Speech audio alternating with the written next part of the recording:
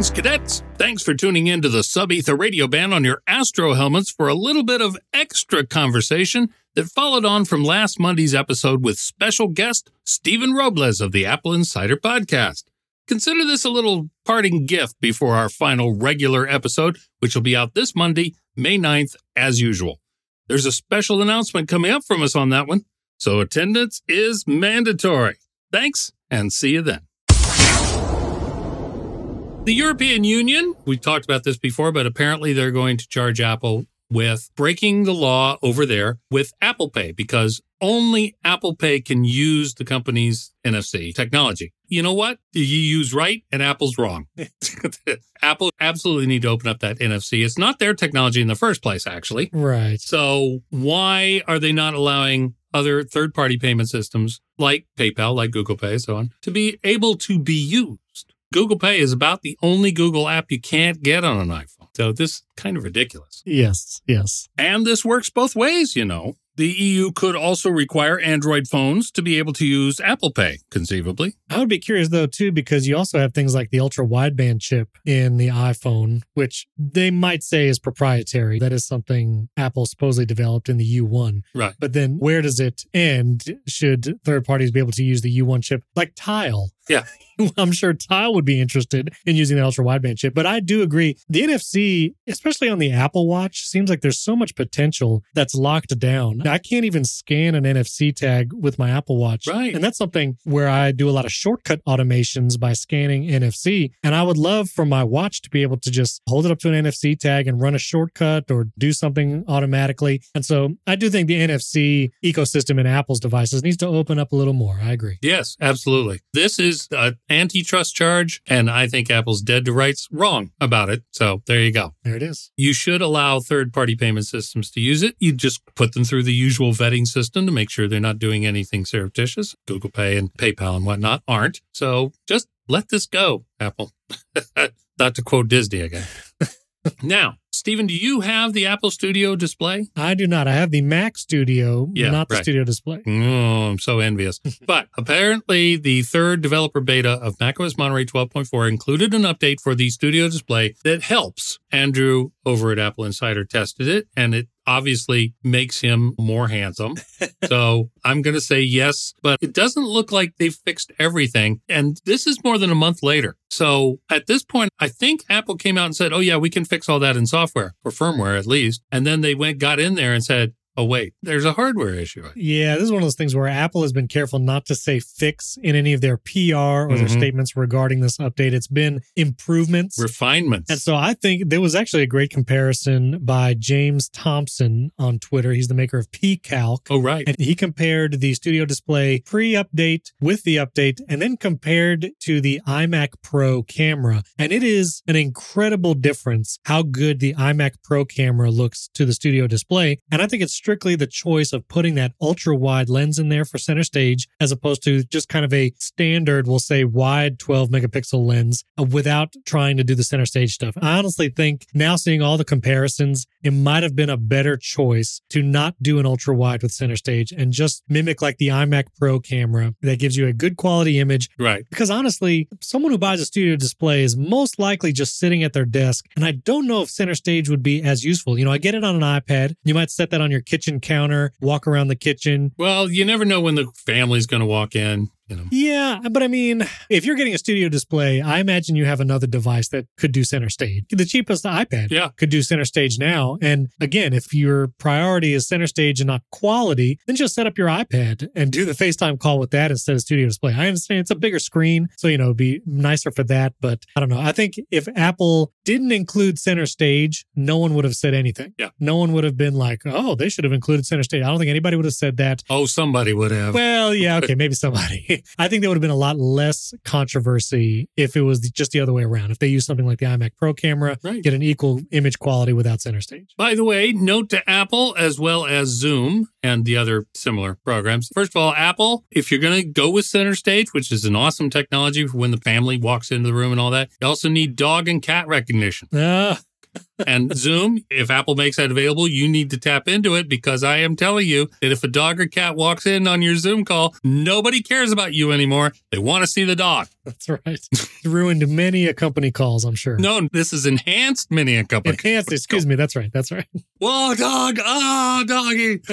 So, Hey, as anybody. that's the best part of any corporate meeting. Yes. I'm promising you right now. So, yeah, you need to get on that. Do you remember that clip? I think it was a CNN reporter. It was a guy at home and his toddler burst into the room. Yes. And then behind the reporter, you see the mom trying to get the toddler. I almost wish Center Stage existed at that moment. Yes. And focused on the mom Yeah. in that moment just to see what was going on. That was an incredible video. That was great. Turning to some disappointing news, turns out Apple has hired some lawyers at Littler Mendelson as different Apple Store retail employees start the process of unionizing. And I'm disappointed about this because Littler Mendelson is a very anti-union firm. Apple has never come out as a strongly anti-union company, but they've also never been enthusiastically pro-union either. But in particular for the retail workers, they seem to be pulling out some big guns. And that's a shame, because I think that really, ultimately, unionization in the Apple retail stores in particular, I think would actually benefit almost everybody. But this is the law firm that is why McDonald's wasn't able to unionize. The only problem is The Verge reported on this story, and they quoted an anonymous Apple retail employee saying that unionization from the start in retail is probably a good thing. And I certainly agree with that. But he says pay is so unequal at the stores. And if he's talking about people who are making more because their position or something like that, that's one thing. But pay is unequal across the retail chain for a lot of reasons. Gainesville, Florida, you don't need to pay people as much as you do in New York City. Simple as that, really. And I think any unions would actually be aware of that, despite the fact that the Manhattan one wants to pay everybody at least $30 an hour. We talked about this last week, but the summary is, yeah, you're in New York City at Grand Central Station. You probably do need $30 an hour just to park your car. Oh, my goodness. Yeah, I don't even know if you'll break even in New York City. Yeah. And especially with Apple just printing money, essentially, it seems a bit petty. Yeah. In other tech news, speaking of petty, Epic Games. They bought Bandcamp a while back, and that broke my heart because Bandcamp is awesome. So far, Bandcamp remains awesome because the co-founder, Ethan Diamond, is still there. When he leaves, forget it. They're going to ruin it. But anyway, never mind. They've filed a preliminary injunction because Google has finally clamped down on Bandcamp. Bandcamp's been using its own billing system, which is set up around PayPal, apparently, for years in the Google Play Store, even though that was against the rules, because Google let them, essentially. And now they're saying, no, Bandcamp and other apps like it, other music services, will have to exclusively use Google Pay billing for payments for digital goods and services and pay a revenue share to Google. So that's bad. And so naturally, Epic has a problem with that. Not surprising, even though the cut that Google wants from Bandcamp and music services like it is only 10%. Yeah, rather than the 30. Yeah, Epic, look, I agree with you about the forcing of the having to use Google Play billing. I'm with you. But if you're going to be in a store, you owe that store some rent. Some rent. We can quibble about exactly what that percentage should be if you like, but some rent is due. And Epic just feels like they should just be in there for nothing. And all the other stores for nothing, except when it comes to them.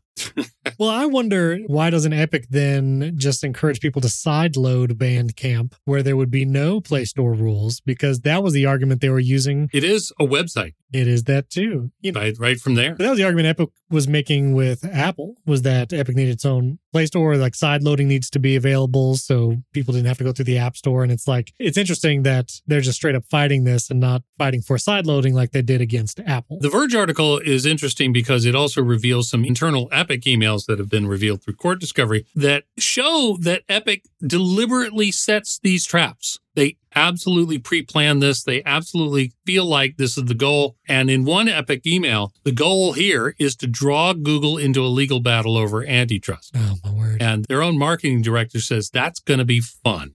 Oh, my goodness. I don't know, man. This Tim Sweeney, he's a piece of work. He's a character for sure. But anyway, so we'll keep an eye on that for you for as long as we can, which is not too much longer, I'm sorry to say. In quick notes, we just got a bunch of things to blow through very quickly. Yes. And one of them is Ireland. And this is the nice news. There was a big scandal regarding Ireland. There have been a couple of scandals regarding Ireland and Apple for some time, mostly about the tax rate, but also there was a smaller scandal about Apple wanted to build another facility, a server farm there, and the community they picked said no. And that's still going on. But the facility in Cork, Ireland, was never really part of the tax scandal. That does happen to be where Apple is designated as European headquarters because of favorable tax advantages until the EU stepped in. Okay, fine. They haven't closed the Cork facility because it actually goes back to the earliest days of the Mac. And it has been a big facility for a long time doing a lot of different things. At one time, it actually manufactured Macs. So the facility in Cork, Ireland is actually getting another building on the grounds dedicated to product testing. They are expanding the Cork facility and hiring more people. This will be about 300 new workers. It's just really nice to see that they're not, oh, well, Ireland's not an attractive tax haven anymore. We're leaving. Wow. Like so many other companies would do. But one of the reasons they said that they wanted to do this was 40 years of history in Cork, Right. the expertise that's available in that area as a result, For sure. and the quality of the existing Cork team. They just got some great people, a total of 680 right now. Oh, that's wonderful. And the diverse team, diversity of expertise, they really wanted to expand the Cork facility. And I just think this is super nice to hear. Yeah, that's wonderful. Love that. Apple TV Plus. Both Stephen and I are big fans of a lot of Apple TV Plus, and so I want to start off with a couple of awards they've won. Yes. The Television Academy Honors have recognized The Year Earth Changed, the Apple TV Plus documentary, with an award celebrating its impact on social change, of course. Other things that also won were Dopesick, It's a Sin, which is a fantastic series from Russell T. Davies, who's about to take over Doctor Who again. Nice. And Reservation Dogs, which is a U.S. comedy about life on reservations among the indigenous Americans. It's fantastic, by the way. So if you haven't found it, go find it. It was very good. Yeah. And also, I think I mentioned this earlier in an earlier episode, but Apple TV did pick up 2 BAFTAs Correct. for Television Craft Awards. One for the 9/11 documentary that they did quite a while back, which was actually excellent. I approached it with great trepidation because this is nothing I want to revisit, but I watched it anyway, and it was really good. And then the second one is 1971, which is a music documentary, The Year Music Changed Everything, as it was called. And you know what? They're right. And it was awesome. Have you seen it? I have not seen that. I'll have to check that out. I did see the 9/11 documentary, and next on my list was The Year the World Changed. Yeah. So I want to see that. Oh, yeah, I should have. Have you seen Severance, though? I'm just curious. I've watched a couple of episodes, and I'm very disturbed by it. So Oh, yeah. Oh, it is very disturbing, for sure. I'm hesitant. Yeah, I'm kind of creeped out, and this is not the normal kind of thing I like. I'm going to give it a couple more episodes more to try and draw me in because so many of my friends have said, yeah, just wait. So, all right. I don't particularly enjoy horror and things like that and things that are creepy Right. out. This is like right on the line, maybe a little over. And if it wasn't so good later in the season, I might not have made it through. But I would encourage you to keep trudging a little bit. See, there you go. Another person saying, Yeah. hang on, stay with it. And I hate when people do that because it's like, Okay. if it's a good show, it should be good from the beginning. But I will say All right. the payoff on this one is worth it. And it's not a huge long season. I think it's eight episodes. So I think it's worth it. When Heather and I started watching Schmigadoon, Oh, yeah. Yeah. we were like, the first episode, I said, okay, I got the number on this show. I see exactly what this is about, right? For sure. It's a pastiche of musicals from the 1950s. Awesome. But as I stayed with it, we were like, oh, this went in a direction I didn't expect. This went in a direction I didn't expect. These Right. characters developed beyond, let's say, what a 1950s musical would have done with them. And yeah, it turned out just to be a terrific show. Yeah. Love that. Speaking of terrific shows, but difficult to watch, The Problem with Jon Stewart. Of course, it's not going to do as well as The Daily Show because A, Trevor Noah is doing a great job over there, and B, The Daily Show is still on. But The Problem with Jon Stewart also isn't quite the laugh fest that John Oliver's similar show on HBO is. But it is an in-depth panel show that tackles huge problems like poverty, racism, war, that sort of thing. Right. And I am pleased to say that Jon Stewart has been awarded the Mark Twain Prize for Humor, which is about as high an award for humor as you can get Right. if you are a socially aware comedian in the world. So he's received the Mark Twain Prize, part for his longstanding satirical political comedy and part for his activism for veterans and 9/11 emergency workers, of which he has been astonishingly effective. So good job, John. Wow. Very cool. I do hope it gets people to pay more attention to The Problem with Jon Stewart, like Severance, only in a completely different way. It is not easy watching, but it is important watching. And apparently, Right. there was a leaker at Apple who said that it actually outperformed the Oprah conversation. Really? Yeah, on Apple TV Plus. Whoa. Okay. Okay. Interesting. Well, he does have a lot of pull because he got a lot of goodwill from doing The Daily Show. True. Speaking of goodwill, Apple TV Plus has also announced that they're going to be doing a movie, I think it's going to be, or at least a nonfiction project, might be a limited series, Yes. about Michael J. Fox. And it's going to involve Michael J. Fox. It's going to be full of archive footage covering his entire life. Yes. This should be pretty awesome. He is a performer who has not been able to do very much thanks to his medical condition, but he does still have his hand in. And the amount of love people have for him for all that he has done over the years is enormous. So this should be very successful at pulling even more people in to Apple TV Plus. And speaking of which, Peanuts. Apple TV Plus has announced yet another all new Peanuts trailer. And this one's called To Mom, in parentheses, and Dad, close parentheses, because Mom gets all the love. With love. So it's To Mom and Dad with Love, a new Peanuts special that's going to debut on Mother's Day. And it's going to actually explore some of the backstory of Peppermint Patty. Oh, wow. Okay. Yeah. So this should be interesting. I will say that because I was a kid that grew up with some of these Peanuts specials. Maybe you did too. Yeah. But Apple has handled these unbelievably sensitively.